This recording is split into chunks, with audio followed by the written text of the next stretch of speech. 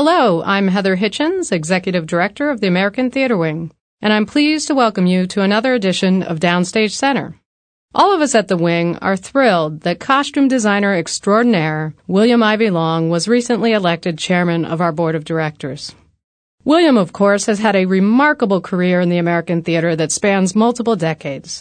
He is a 5-time Tony Award winner, and his incredible designs have appeared in more than 60 Broadway productions. In 2008, Downstage Center was lucky enough to sit down with William for a fun and fascinating hour-long interview. We are now so pleased to bring you an encore presentation of that interview. Thanks for listening, and thanks for your support of Downstage Center. The following Downstage Center program was originally broadcast in August 2008. Welcome to Downstage Center, a presentation of XM Satellite Radio and the American Theater Wing. I'm John von Soosten, Program Director of XM 28 on Broadway. And I'm Howard Sherman, Executive Director of the American Theater Wing. A name that I think most theatergoers would recognize instantly is that of William Ivey Long, today's guest. Along the way over the past, 30-some-odd years, and more than 50. In fact, William told us just before the show he's lost count, 56, 57 Broadway shows. William Ivey Long has picked up 5 Tony Awards, including most recently for Grey Gardens, for Hairspray, for The Producers, for Crazy for You, and the first Tony Award for 9 back in 1982, and 6 other nominated shows, including Best Costume Design for La Cage aux Folles, for A Streetcar Named Desire, for The Music Man, the revival in 2000, for Cabaret, the revival of that show, the current revival of Chicago, and for Lend Me a Tenor. Welcome to William Ivey Long. Well, thank you. William, it seems to me that actors define a character, but so do costumes. When you look at an actor in costume, what he or she is wearing can very much define that character. Is that essentially true? Well, unless you're on radio. Well, yeah. then costumes don't matter much. But not too much unless you want to hear the buttons ripping, bodice ripping, and all that. But in terms of theater... well, absolutely. And I always sort of describe my job as basically helping someone become someone else. And one of the ways the actor prepares is by what are they going to wear and why are they going to wear that. And luckily we have the director, the playwright, the director, choreographer, and the actor themselves to steer me in that direction. So sketching, showing samples, showing vintage garments, and then trying them on, photographing, showing the director what it is, and then the 0 hour, which is the dress parade or the dress rehearsal, and we see if that is indeed a beginning. I don't think I've ever had a costume from a fitting to the stage that isn't altered after I've first shown it, sort of live. I would guess for you, the beginning is with the book, with the script for whatever the show is. It always starts with the word, absolutely. And as a graduate of the Yale School of Drama, where the play is the thing, most drama schools are, but especially the Yale Drama School is very play and word oriented. You don't go to that first meeting with too many ideas other than what you have just read, just the words. How much can you do before an actor is cast? Well, of course you can read the script, and you meet with the director. Mm-hmm. And the director, I try to go to that first meeting with the director with as few preconceived notions as possible. In other words, as clean a slate as I can, so that I'm not thinking a concept where, some certain other approach might be what the director has in mind. So I come to that meeting, we have the meeting. Sometimes if it's a period, and I get a hint that we're going to do it in period, I bring books, pictures, sometimes garments. But and then you can work with the director and do general preparation and general sort of collage reference. But I don't start usually sketching until I know who the actor is and meet the actor. Yeah, because I would think that there's the issue of body type. Even though you can talk about an era, you can talk about a style, until you've got the person in front of you, it something does or doesn't look right on a certain person. Exactly, and I think it depends on what the level of support that the director wants you to bring to that process before you get into the rehearsal space. It all depends. I mean, I do lots of things. Sometimes I once got a phone call from a playwright, and there was an actress to be in a replacement actress, and it was about a park. The play was about a Park Avenue matron, And this actress was known for her, other than Park Avenue roles. And I got the call from the playwright saying, "Do you think so-and-so can play the role?" And I said, "Well, why are you asking me? Certainly she can." And he says, "Oh, but she's not to the manner born." And I said, "Well, shoes will help." I didn't know what to say. But I was ultimately tickled, I guess, that I could bring things to it, to that process to help support the actor. And the actor went on to, do a superlative job. Well, you mentioned shoes. Many actors, particularly women actresses, have said that when they put on the costume, and especially the shoes, that really gives them the character. That helps them feel the character. Well, I'm awfully glad to hear that. Well, shoes particularly, sort of women whose, I guess, our chauvinist, male chauvinist attitude of beauty and leg beauty has forced them into these high heels, of course, from the Etruscan period on, so I don't think we can right now take total blame.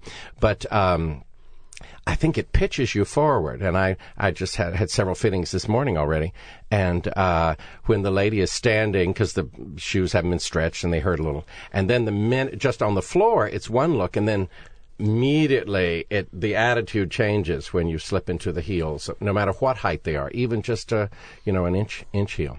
We had an actress tell us that the costume she had to wear in a particular show involved a corset, because it was a couple hundred years ago when women wore corsets, or a bustle or something like that, really affects their performance because it makes them feel the character differently than just reading it on the page or sitting at a table doing a reading.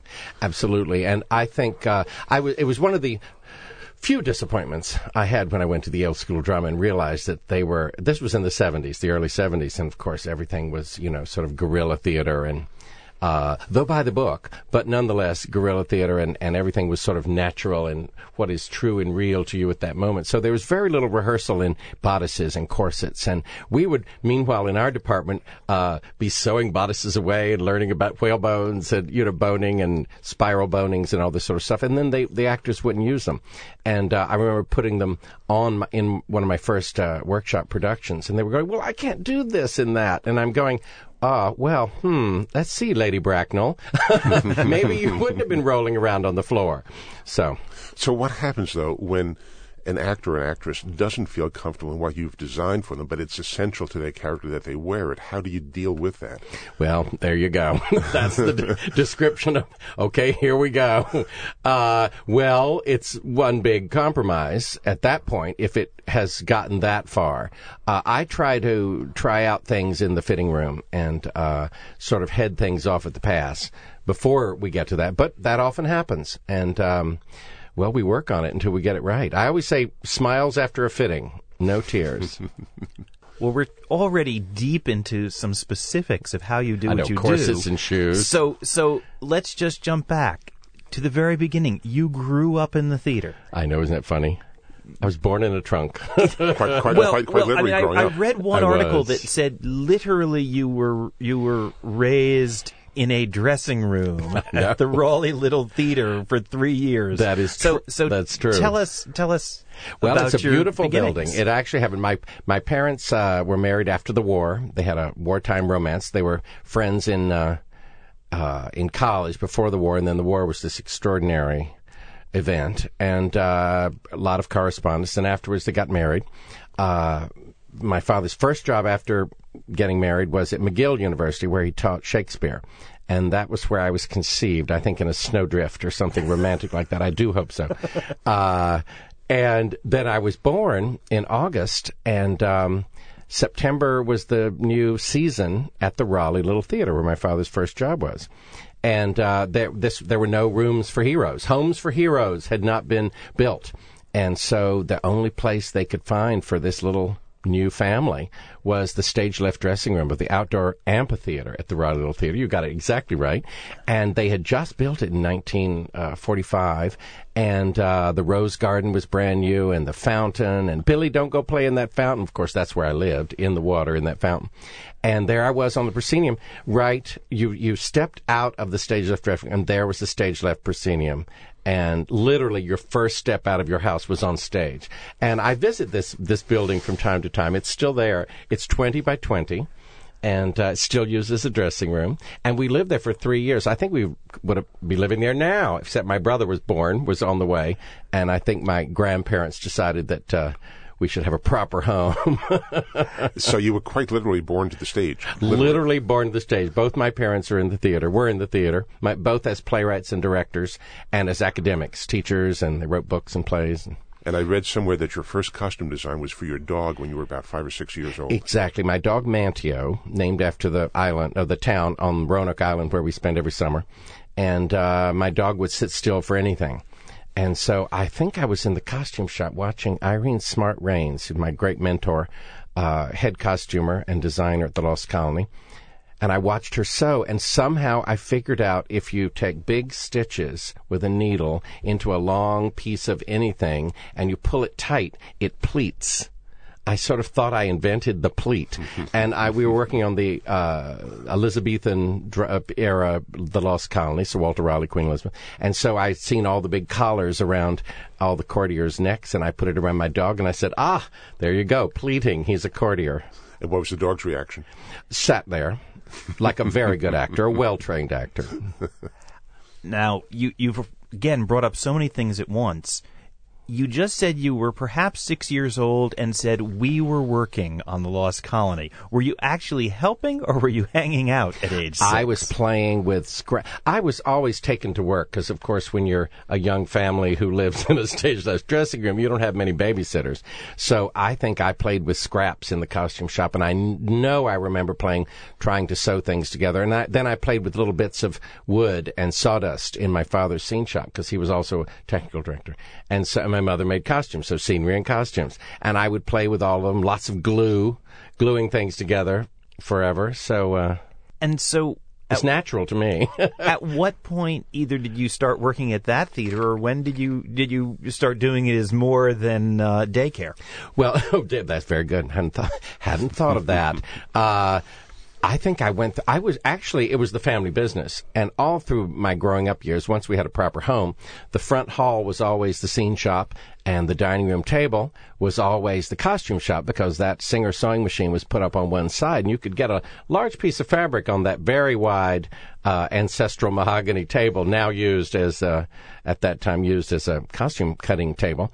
So I thought that was the natural way. So I actually didn't think of the theater as a job to be pursued. We did it in the summertime at the Lost Colony. In the wintertime, my parents taught at Winthrop College, now Winthrop University in South Carolina. And I did other things. So I was really interested in English and history. And my first degree at William & Mary was in history. And then I studied art history at Chapel Hill, which is the family school where I should have gone, but I was being rebellious. So my rebelliousness means I go to another college.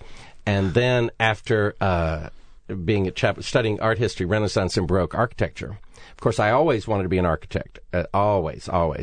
But I couldn't figure out the slide rules, so I knew I was in trouble. So then I applied for the Yale School of Drama because I wanted to go work with Ming Cho Lee, the great set designer. And so that was the first acknowledgement that I was going to actually go into the theater after 2 shots at academics. Never a desire to be a performer? I'm performing right now. Well, I was going to say that, but I thought it might be impolite. This is about it for me, though. But this is it. But there was you never got thrust on stage. I was a child actor at 8 in the Lost Colony, and then in high school I was always an actor. And if you're a little round, plump sissy boy in the South, when sports are everything, you become an actor. So the Class Clown is one of the classics, and you always drew. I drew well, so I was the one to do the yearbook and all that sort of stuff. So, I've been sort of performing out of nervous energy my whole life, and fortunately now people have me do it in the theater. And when you were at Yale School of Drama, your classmates, some interesting names. Your roommate was Sigourney Weaver. Meryl Streep was there, as was Chris Durang, Paul Rudnick, Wendy Wasserstein. That's right. It's a dream time, isn't it magical? Yeah. I'm waiting for those books. Why haven't they come out yet? Saying the golden age. So this was early to mid-'70s. What were those days in Yale like? Of course, I came... my college roommate from William & Mary drove me up in his van because I was scared to death. I'd never been up north. And, I'm a nice North Carolina farm boy, one generation removed from the farm. Of course, interestingly enough, I'm back on the farm. I have the family farm now, Cotton and Peanuts. And so he drove me up there, and I was too scared to go into the lobby, the green room. And so he went in and he pulled off the last roommate wanted at a Victorian house. And I called up and said, "Can I come?" "Yes, there's one room left." And it turned out that there was this tall brunette lady and myself sharing the bathroom, and that was our floor.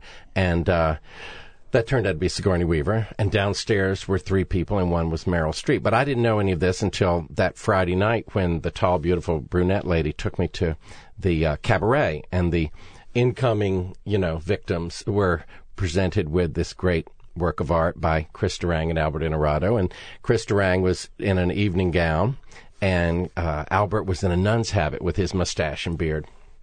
And they were doing one of their soon-to-be legendary combinings of non sequitur theater quotes, and I just thought, I don't know where I am. I am not in Kansas anymore, and that was a real eye opener. But Sigourney took me by the hand, and that was my introduction to what was yet to come on Monday. So that was my Friday night. But it was that jarring? I mean, I understand that The Lost Colony is one kind of theater, but you'd been around theater. Your parents, was it still... I had been around theater with scripts.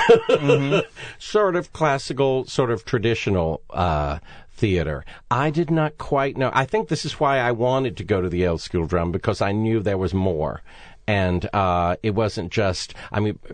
Rayfish was the Chalk Garden, Bagnall. And, I knew there was something more to happen. And, of course, I'd read about the Yale School of Drama. And I was at the Vietnam War and the Black Panthers had just been there. It's quite the quite place a lively to be. time. Quite a lively in time. And, yeah, exactly. And Robert Brustein, I'd read his criticism. And then Ming Cho Lee, there were books out already on him. And I just thought, well, I have to be. And Ming Cho Lee had designed the original Hair, and which has just been revived, and that was Ming. He was the hot fresh young Blade doing that, and I had to be there.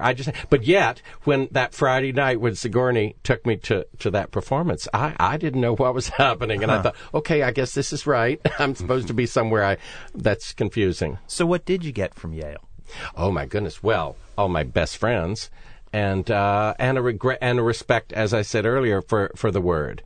And the fact that you're there to tell a story, and the story is the play, the vision of the playwright, and as interpreted by the director and the choreographer, and a hierarchy, a sense of hierarchy, I think is what I really absorbed.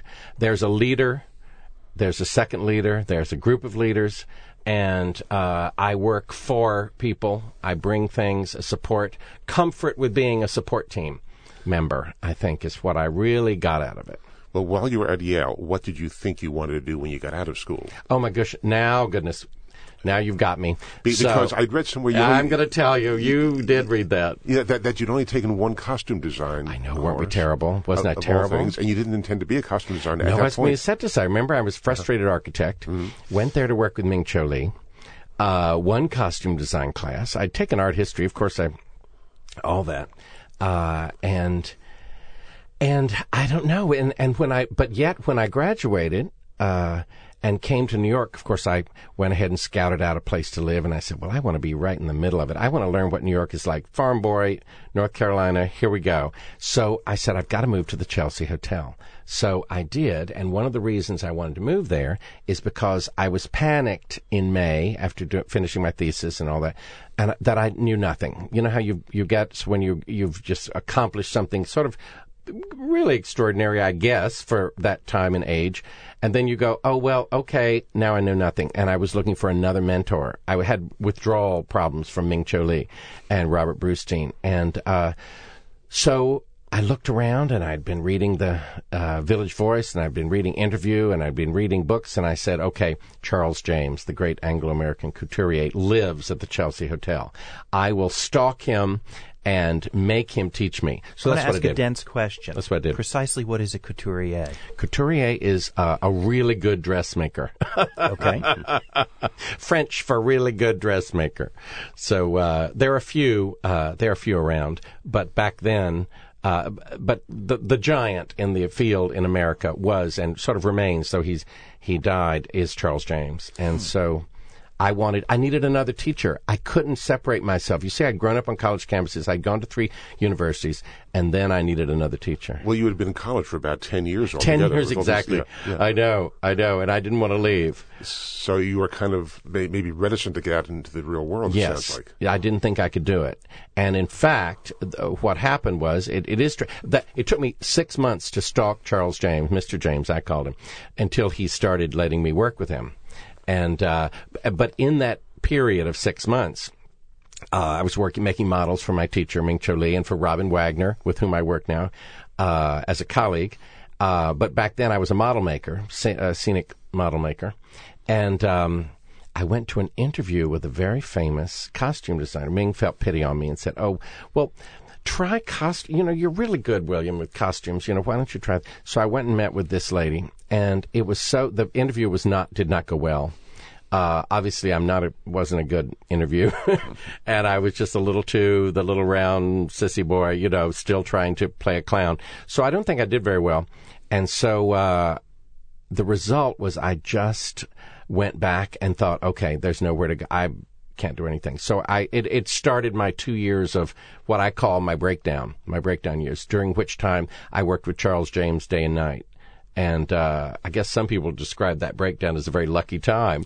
But I couldn't start in the theater. I just focused on pattern expanding and redrawing and reshaping and doing and emptying the trash can and walking the dog and anything around the great master. I just... And you also, I read, making dolls. I always make dolls. That your Yale classmates were selling for you. Oh, you read that.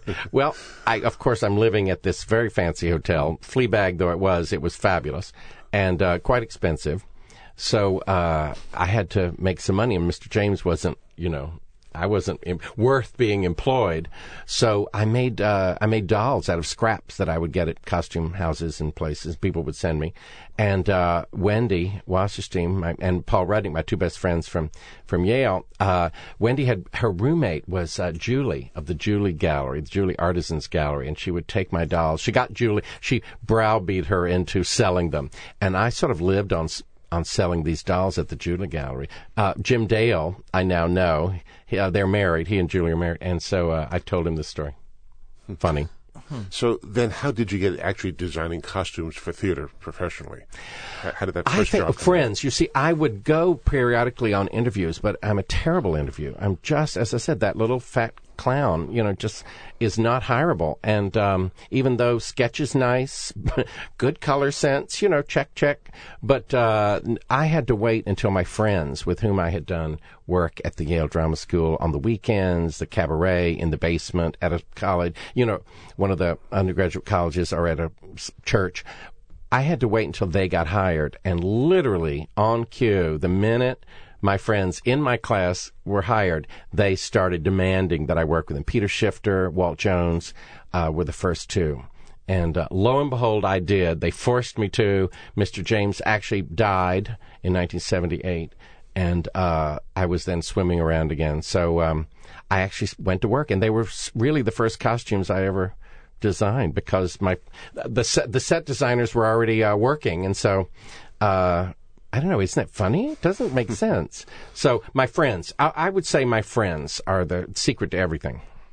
Which is the case with many college graduates, that they establish networks. This one happened to be in the theater as opposed to some other business. But, I'm told the Yale Mafia is a big network, but of course I didn't know any of those terms at that time. I just knew I had a lot of friends, and they were assisting directors, and then finally when they got those jobs, I think Path Playhouse was the first. Peter Shifter was doing a play out there for Jay Broad, and that was the first one. It was a Richard Nelson play.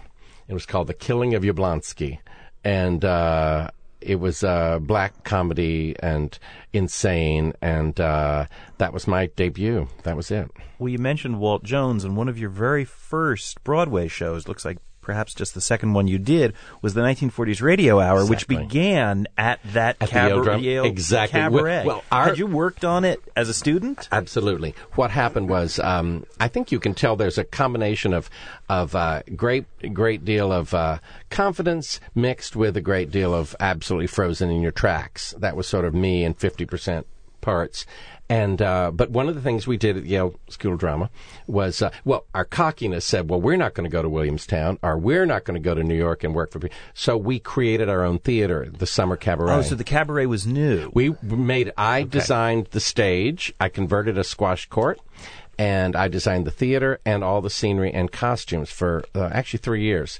And Walt Jones and Carol Lees and Peter Shifter and the other director, they sort of put it together the whole season.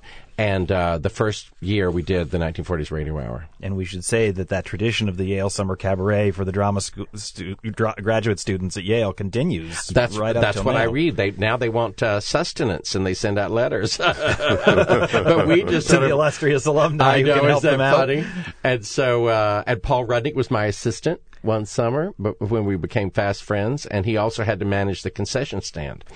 Well, Paul told us some of those stories and said actually even after Yale, you continued to employ him a bit when he had nothing else going on. Exactly. In fact, he was one of my assistants on the Broadway production of the 1940s Radio Hour. He shopped all of the vintage clothes at St. Mark's Place. And for me. So, I made him wear. Oh, absolutely. He said he was pretty hopeless with the scissors, but I guess. And don't let him really sew. I had to make one rule. I says, Rudnick, now, when we're altering pants, when the pockets kiss at the back, we've taken them in too much. I had to put my foot down. So, in those early years, was it all your friends? How much were you out looking for work? How much of it was simply that you'd fallen in with a great group of people? Well, I started looking for work in 1975 when I graduated from Yale School of Drama. And as I said, I would go to these interviews and just not get the work. Classmates would get them. I would come back and be depressed. And then I had that infamous date with Destiny when the famous costume designer basically told me I knew nothing and really should go back to school. And that prompted, going into this tailspin. But of course, working with Charles James, this dream tailspin, I guess. But the friends making me do this one by one, I did not go after the work, no. And in fact, I'm going to tell you right now, for the first decade or so, it was friends asking and asking. And it still is sort of like that. Because once you work with someone, of course, it's a self-fulfilling prophecy. If you haven't worked with someone, or catch-22, I guess I should say, if you haven't worked with someone, how can you know them if you don't know them? Somehow, assistant directors and extra people, it worked like that. But I would say most of the jobs I have gotten and still get and probably will get are from people I already know and have worked with. Well, there are some names that keep popping up repeatedly, not just the ones we've been mentioning, but names like Jerry Zaks. Oh, Jerry Zaks, 28 productions. And Susan Stroman. Like Scott Ellis. It's Scott Ellis, a dozen each. I love them. Well, this is my family. Mm-hmm. So Jerry Zaks particularly, goodness gracious, I did the first thing he ever directed. Sister Mary Ignatius Explains It All for You. And he told me later, actually in public, he told me, so of course I was humiliated. He says, and when William Ivey Long told me that the Virgin Mary wore Virgin Mary blue, I just believed him. Well, I was just making it up. I said, well, this is a good blue. It's Virgin Mary blue. And the Jewish director didn't know any better. Didn't know. That's great. So that was the beginning of our great, and I'm doing Elixir of Love next summer at Santa Fe with him. But obviously, you expanded your list of friends beyond just the Yale School. So how did you get to meet these other people? Strange things. I'm going to tell you, strange things happened.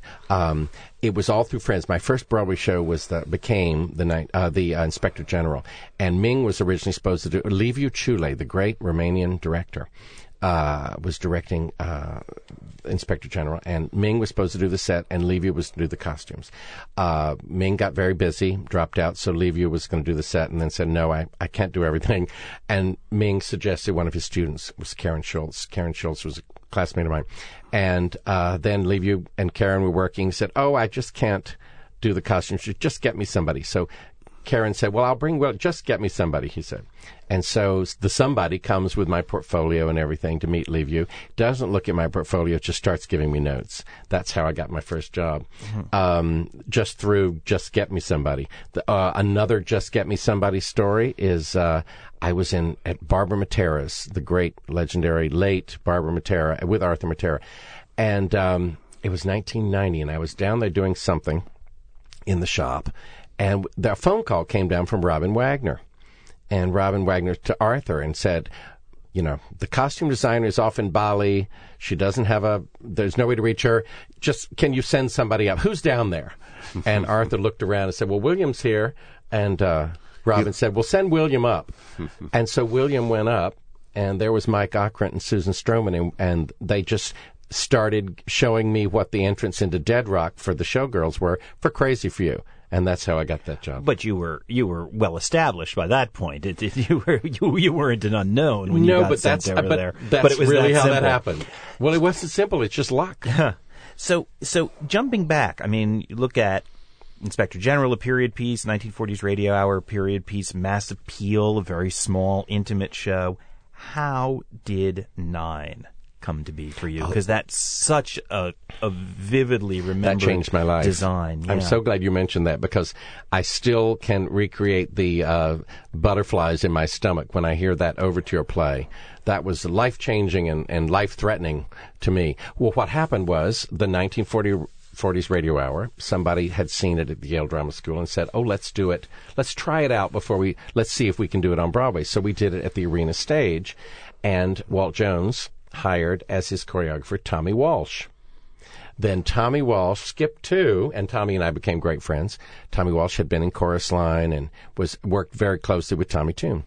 And Tommy Walsh was working on this workshop of 9.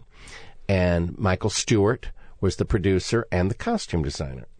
And Michael just said, well, I can't do it all. Get me someone to work with me. And Tommy said, well, just said in general. And Tommy says, well, I know somebody. He said, just get somebody. And so the just somebody went to interview with Michael Stewart, wouldn't even look at my portfolio, started giving me notes as an assistant. And I said, well, I've never been an assistant in costumes, so I don't really know whether I can do this. I have to turn it down. So I walked back to my house totally despondent. And several months later, I received this phone call from the stage manager saying, well, we're having measurements tomorrow at 10. We need you to be there. And that's how it started. I didn't know. I had to say what project. But if they're having measurements, it sounds like the costumes already had been designed, were they? Or? No, they hadn't been. But you measure before, when you're... No, they hadn't. Because I would imagine, wouldn't the sketches of the costumes I come know. first? Doesn't that sound funny? Well, it was a workshop. And I had to go measure for shoes. They needed shoes for the workshop. So I designed the whole show while they were creating it. So with that show, if you can at the Golden Horseshoe, I may add, above the New Amsterdam Theater, that Disney restored, and there's a whole theater right above that theater, and that's where we did 9, the workshop. If you can go back to 9, how was the visual look of that show arrived at? Gosh, well, Tommy Tune, of course, the visionary Tommy Tune. I think it's a combination. Well, I think it's because the film was in black and white, 8.5. The Fellini film, 8.5. The semi or completely autobiographical film, 8.5. And it was in black and white. And I think Tommy saw an illustration and had Larry, the set designer, Miller, do a model of a spa based on a spa Tommy had seen in Architectural Digest, or whatever it was before Architectural Digest, and it was white. It was white tiles, and I think the idea just sort of sprang forward that it should be, because when I had met with Michael Stewart, it was not yet black. It was not just black and white set, because there were all sorts of Vogue pictures and colors around. But by the time I was brought onto it, Tommy decided that. And then I guess one of the iconic, if you can use the word, iconic costumes was Anita Morris in that kind of like lace bodysuit that she wore. That's yes. pretty good. I lucked out on that one. Well, now... Anita Marsh. Well, okay, here goes. Of course, I had to design very quickly because as you noted, what are you doing measuring? Have you designed it yet? So designed very quickly, and we had to make the clothes very quickly. And because there was a photo shoot. And I had drawn all these pictures and shown them to everybody, and then I tried to make them, and it was Barbara Matera, brilliant lady. And one of the costumes that didn't work, because it was all lace. I thought, I see lace on Anita, I see what she's doing. Didn't work. So we had the photo shoot. There were tears, and she was not happy. So she asked Tommy afterwards. There were only 2 disasters from that, and that was the main one. And she asked Tommy if we could please. She wanted to do her number in a long sleeve turtleneck and trousers. Can you imagine what would have happened if I hadn't begged on my own knees, Tommy, please give me a second chance? And so Anita, I said, and he said, yes, you may have a second chance, but Anita really wants to wear long sleeve turtleneck and trousers. So the extension, because I knew enough to know that dancers want to extend their arms, extend their legs. So long sleeves to everything. So I begged, and he said yes. And she condescended to come in because, of course, remember, I had failed miserably, and she was very disappointed with me. And so she came in, and we had made a stretch. This is before anything stretch. So we made a net sort of bodysuit, up turtleneck, long sleeve, and to the floor. Bodysuit. Non-stretch. There was no stretch back then, 1980. And I started pinning. I said, please let me try. I just think lace. And I started pinning little bits of lace on her, and she was getting sadder and sadder. The body language was just, you could cut it with a knife. The failure of William. And I just remember she was standing there. She said, I have to sit down. And, because this was not going well. Sometimes it happens like this. Well, you can either jump out the window or go into the, cutting room and see if there's something that... And I found a fabric that I was using for capes. And it was a net with flocking on it. And it wasn't stretch. And I said, oh, my goodness. Here we go. And I brought it in and draped it over her. Immediately, she stood up. We had 4-hour fitting. She was no longer tired. And we basically made the costume on her. Werner Kulowitz from now at Yuriko, but then at Barbara Matera's. And Anita and I. It was a three-way creation. And the only sad thing was there was only one. It wasn't sad. It was there was a little frisson of excitement. Anita said, I've just got one request. And, of course, anything for her now, this beautiful redhead bombshell. She said, let's not tell Tommy. Let's make it a secret. And I said, okay. Well, that was the end of my working relationship with Tommy Tune because it appeared on stage in Dress Parade, and it was a big surprise. And that was it. I haven't worked with Tommy since. Because you shouldn't do that. You shouldn't. Because the actress was so in love with it at that point, you couldn't have taken it away from her. Well, it was also a big hit, but it overpowered sort of the energy of the stage, and I hadn't given a hint that this was coming. And you shouldn't surprise Mother Nature, if you know what I'm saying. Well, so I learned a big lesson on that. Yeah. I learned a big lesson on that. Please show what you're doing. How about designing for Karen Akers, who is 6 feet tall, pencil thin? Is that a challenge or is that an opportunity? Well, you want her to stand up and walk around. She's so beautiful. But remember, she was sitting on a cube. So I've now learned that sort of designing is called tabletop designing. It's how do people look sitting across the table from you. So we had to, and she's very architectural, very high cheek. She looks exactly the same. I really want to see the painting in that closet, because she looks actually even better than ever and sings so beautifully. But I had to make everything from the waist up because she's sitting on this cube. So it did beautifully simple tailored jacket and skirt for her. Beautiful lady. When we look at your more recent credits, there seems to be a relative preponderance of musicals. Not that you don't do plays, but in this era, except for a few of the things we mentioned, you were doing a lot of plays. I did. I did the first 6 things Richard Nelson wrote. And mostly at Playwrights Horizons, also at American Place Theater. Yeah, because certainly when people think of big, glitzy musicals, they're not thinking of, let's get the designer who did that to do Principia Scriptorii, for example, right, exactly. about political prisoners. Exactly. I'm wondering, Is the process identical for designing a play or a musical, or do you have to think differently as a costume designer? Well, they're similar, and then they're dissimilar, like you said. Yes, I have to think the same, and I think the same is you read the play, and who are these people, and how do they become someone else? But obviously, if you're singing, that's not real. So that's a whole level of poetry, like poetry is to speaking. So you have to get into that mode, and you have to think of that mode. Now, granted, since I've been on Broadway, reality is taken over musicals more than ever. Realistic, believable, recognizable. That having been said, I did do Guys and Dolls in Technicolor, and there are a few fantasy sequences in many of my musicals. But nonetheless, there is a sense of truth that you want the characters to be real and the characters to be believable, and so that is both in the plays and the musical. But yes, that is confusing. Why would you hire someone to do?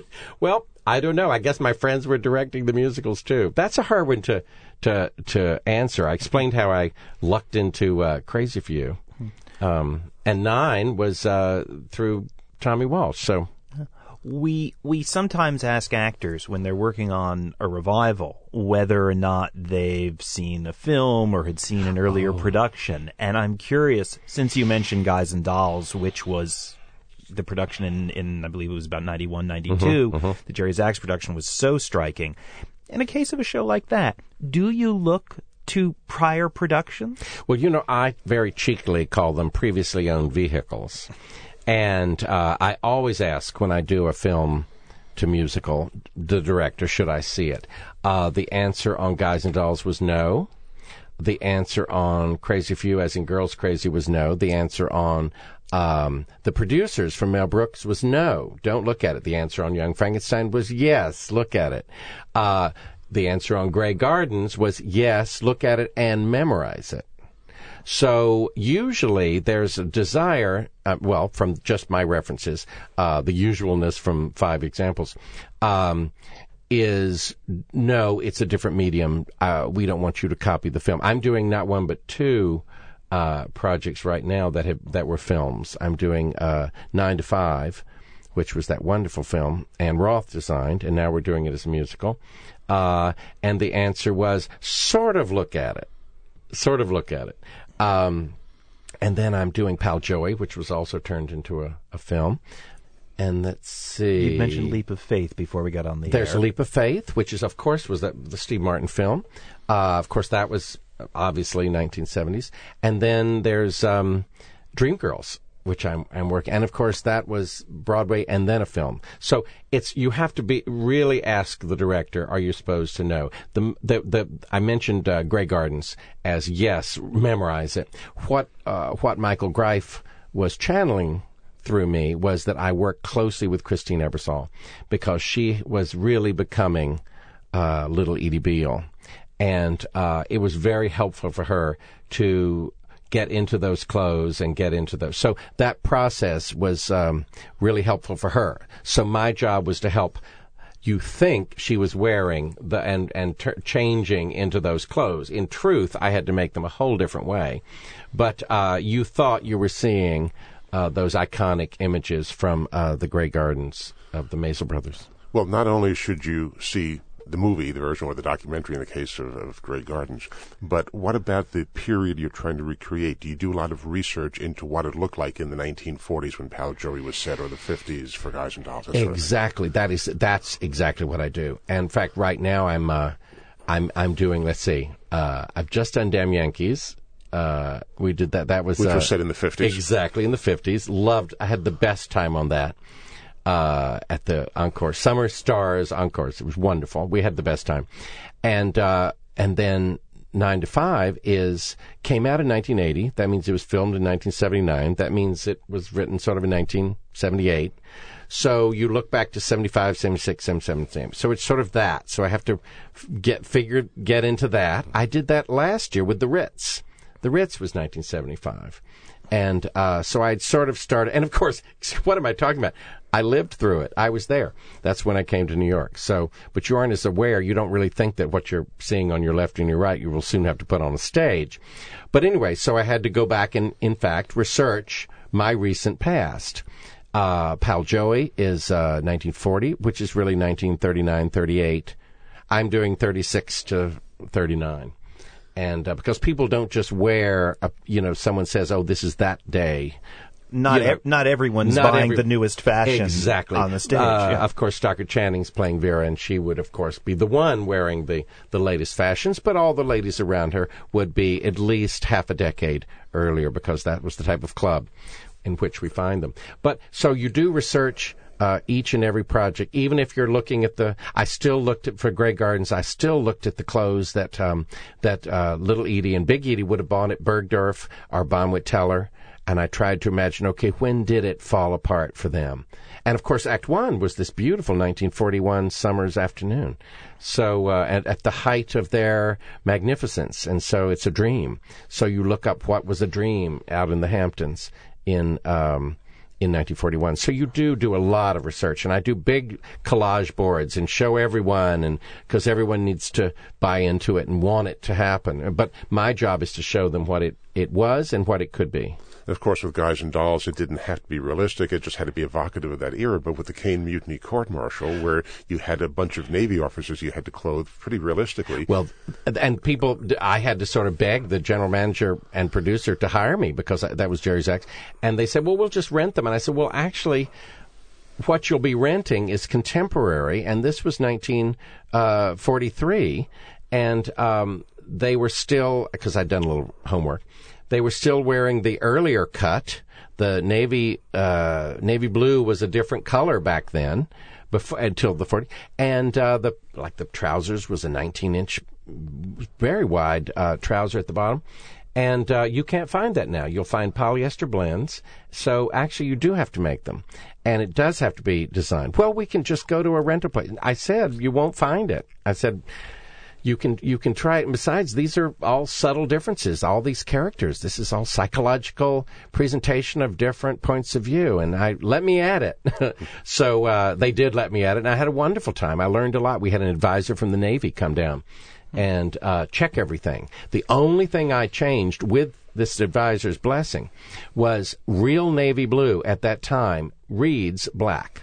It really reads black, and especially under stage light. We checked it, and with Paul Gallo, and when you have any sort of yellow light on that navy blue, it made it really pitch black. So I picked up 3 or 4 shades lighter blue, which, as lit, the way I've described it, looked what everyone agreed looks like navy blue. So that was the only change I did. So when you work with a lighting designer or with a scenic designer, because they all influence what your costumes will look like up on stage, absolutely, who's like top of the set pile? Designer. Set designer always comes first? Absolutely. You build the house, then you put the people in their clothes, and then you turn on the lights.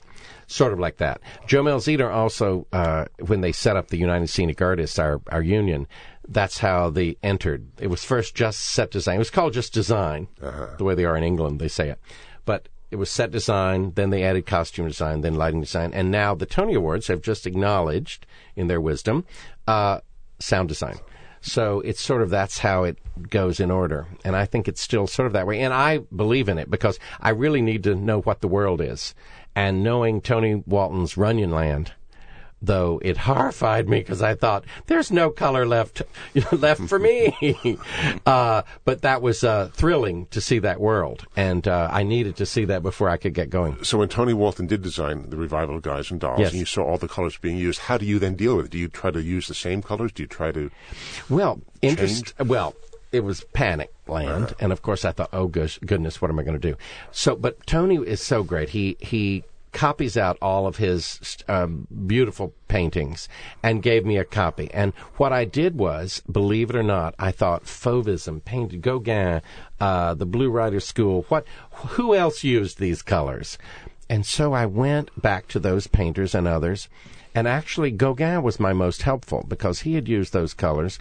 and that Tony had used. And I got a whole book, many books of Gauguin, and I would turn the paintings upside down so I wouldn't know what they were, and tried to match them up and say, okay, this nude on the beach with the pink sand and the blue tree and the, green water, this sort of fits in with this Tony Welton scene.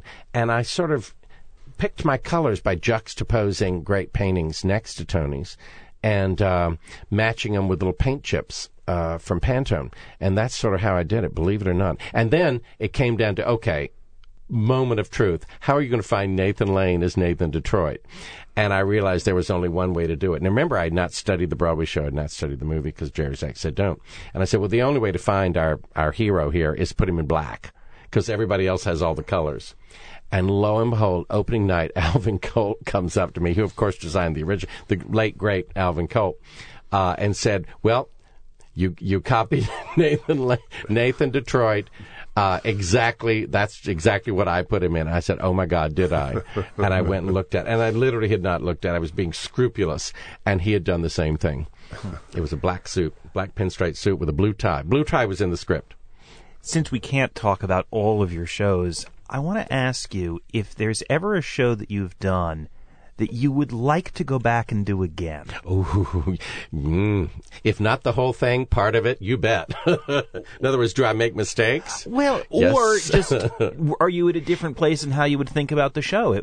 I wasn't presuming mistake, but you went there. But what would you go back and look at again? Well, sometimes you want to revisit the only time in recent memory that I've designed a single costume that I was able to go back and fix was when we were doing the producers in Chicago out of town, and I didn't. I did the Chrysler Building dress as the Grand Duchess Anastasia, and it was all in lace, black lace, and everything. And it got a great laugh because it was Gary Beach with Mel Brooks lines as directed by Susan Stroman. So of course it's going to get a laugh. But I thought I could do better, and I thought I could intimate or suggest the Chrysler Building through beading and some Art Deco beading, and I asked if I could do that because it was quite a financial commitment to make that dress, and they said, yes, you can. And so I got to redo it, and it got just a little more laughter. It had a wonderful laughter the first, but that's the only time in recent memory, I've been able to go back and revisit a single garment. Whole scenes, often I look at. I guess I shouldn't admit to them, but yes, I'll just say it does happen. And sometimes I get to do it when we do the national tour or the London production. I get to redesign a certain scene or definitely certain versions or certain bits of costumes. So tell us, what are a couple of those that you've gotten to reimagine other than the Chrysler Building? In Chicago, for instance, seemingly simple costumes. Well, I was going to ask you about Chicago because we talked very early on. We talked about designing and when do you design and when is the actor cast. That is a show that now, over more than a decade, has had so many people in it. And while I would simplistically say perhaps the tuxedos for the men don't change so much. That's correct. But what you have to do for the lead actresses must change every time someone They do. new In comes fact, I just left a fitting with Brenda Braxton, and she's made new clothes after 2 years for her as Velma, and we've even changed them. I can't just sit still. I always want to think of a new thing, and so we did a better neckline on her two dresses.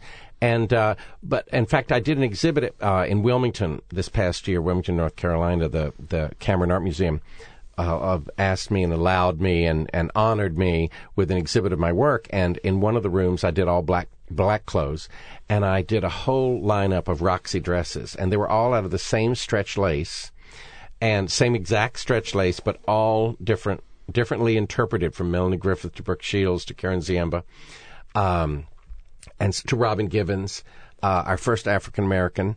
And so, of course, it wasn't against Caucasian white. The black lace looks different against different color. And this was our first African-American Roxy. So I had to reimagine even the underpinning, not just the neckline. So I showed all that as variety. So that just supported that. Well, but it first started when we went to, because we did London before we did the national tour. And I had felt that I hadn't really finished the show because we did it so quick. Did it for Encores. It was the second year of Encores. And I sort of brought things with my scissors and my needles and threads and, put Angaposh things together, and it sort of stuck, and then we kept polishing. I'm still polishing on Chicago. I'm still making it better. My Mama Mortons get better and better, I must say. That two-piece suit, I keep redoing it for different shapes, different sizes. Can you imagine Lilias White and Kelly Osbourne both playing Mama Morton? That's that's a range, but yet I designed individual clothes for them. So actually, Chicago keeps me hopping. I'm really happy with that. Well, how typical is that of the various shows? You've done more than 50 Broadway shows. How often do you get a chance to rethink them in a show? One that has a long enough run that may need some adjustment. Well, I think that's the longest running. 12 years is the longest running show I've ever worked on. The producers ran for more than 6. Yes, it did. How many different Chrysler Building dresses did you have to do for different actors who were different sizes? Well, actually, David Hasselhoff, I had to rethink it. That is a tall man wearing a dress. But all I did was grade it out. I graded the existing architectural, sculptural dress to fit him. I mean, he was a good 5 inches taller than anybody else we'd ever dressed. But yes, that was rather simple. That was math. But conceptually, well, we've had different Leo Blooms, for instance, and some weren't nerdy. Some were big bodybuilders, and I had to nerdize them. And that was tricky. You all had to join hands and say, okay, we're going to go there. And then different things like that. Different Ulas need different things. And so is it a matter of totally redesigning the costume or just making little adjustments? Seemingly little adjustments. Sometimes they're from the foundation out. A lot of my work is totally, I take a Hippocratic oath and I don't tell, because that's the secret of the fitting rooms. People always say, whoa, when are you going to write your book? When are you going to, tell us how it is? I said, well, actually never. Because I'm in one of those absolutely, confidentiality areas. And if the Smithsonian were to call and say, we want to put one William Ivey Long costume on display.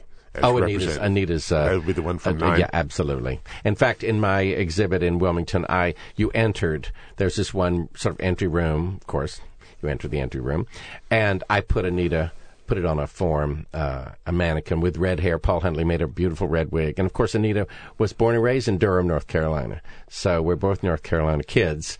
And it was just so appropriate that we honor Anita. And I think that's the one next to my name in the dictionary of costume design, if there is one. We're only hearing your voice, so for the benefit of all of the people listening to this interview, I need to explain to them that I'm seeing you here in a blue sport coat and khakis and a white button-down shirt, and it looks like an old college tie. And that's my uniform. I don't think I've ever seen you in anything else. No, you've seen me in this forever. I just have various versions of it, some with more holes than others, and lots of pockets for stuff. So, costume designers, this is one of the reasons I do this. I've been wearing this look. Funny you should mention this. Since I was about 12, and I find that if you have a uniform, if you're a costume designer, a lot of people wear black turtlenecks and black slacks. Tony Walton wears navy blue slacks and navy blue jacket and navy blue shirt.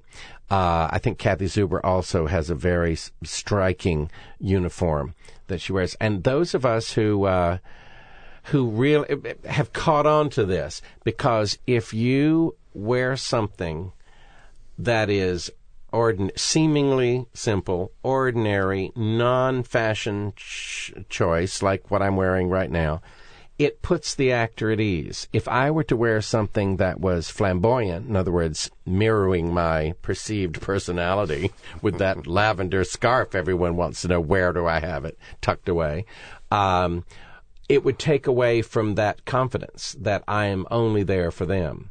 So I am strict on wearing this uniform. It always looks the same. Everyone knows that I'm just going to be me in this. And it has lots of pockets for all sorts of gear and different receipts on this side and notes on this side and pencils on this side and stuff like that.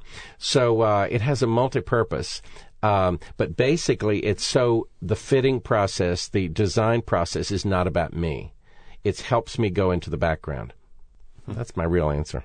As we wrap up, I just want to ask you about one totally different part of your life. You said you had wanted to be an architect. You own, by last count, at least a dozen houses, homes, both here in New York, North Carolina, elsewhere. Yeah. Is this like a little hobby of yours, redoing homes? It's a big hobby of mine. Yeah. I'm just fascinated with houses. And I'm fascinated with architecture in general, but homes and places for living in specifics. And the oldest house that I've restored is 1752 in the Berkshires. And I really tried to find a Jeffersonian brownstone in New York. Unfortunately, mine is 1864, so it's got that strange Victorian twist. But I try to push it back in time. But I love moldings. I love details. I love collecting old house bits. People call me up when they're selling their houses. Obviously, you can tell the answer is yes entirely too often. And but sometimes when they're going to tear down a house in North Carolina, they call me and I send people over to get all the bits. We photograph it first. Sometimes we can measure it. I have an architect who goes and measures the house, and then we take it apart. And I must say I have barns filled with bits, and sometimes once or twice an entire house. And so, what am I saving this for? My rainy day? I don't know. Fanaticism is hard to explain and peculiar, but, it's my passion. This hour has just flown past. I can't believe it's up already. I haven't even had a sip of water yet. I noticed. William, thanks so much for being with us today. Well, thank you for having me here. Thank you. It was fun. Thanks, William. For the American Theater Wing, I'm Howard Sherman, reminding our listeners that these programs and all of the educational and media work of the American Theater Wing is available online, on demand, for free from our website, www.americantheaterwing.org. And for XM Satellite Radio, I'm John Von Soosten for Downstage Center. That is a wrap, and thank you. The American Theater Wing encourages all of our podcast fans to share our programs with friends and colleagues, but we remind you that any commercial distribution, commercial use of our programs, or program modification is prohibited without our express permission. We appreciate your cooperation and invite you to contact us with any questions. Thanks for listening. Hello, I'm Heather Hitchens, Executive Director of the American Theater Wing. I hope you enjoyed today's edition of Downstage Center.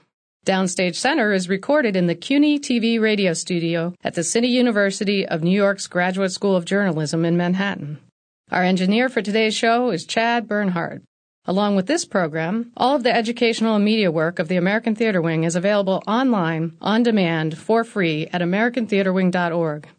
If you're a regular listener to or viewer of Wing programs, we hope you'll consider giving us financial support to sustain our work. Just visit our website, americantheaterwing.org, and click Support ATW. For Downstage Center and the American Theater Wing, thanks for your support and thanks for listening.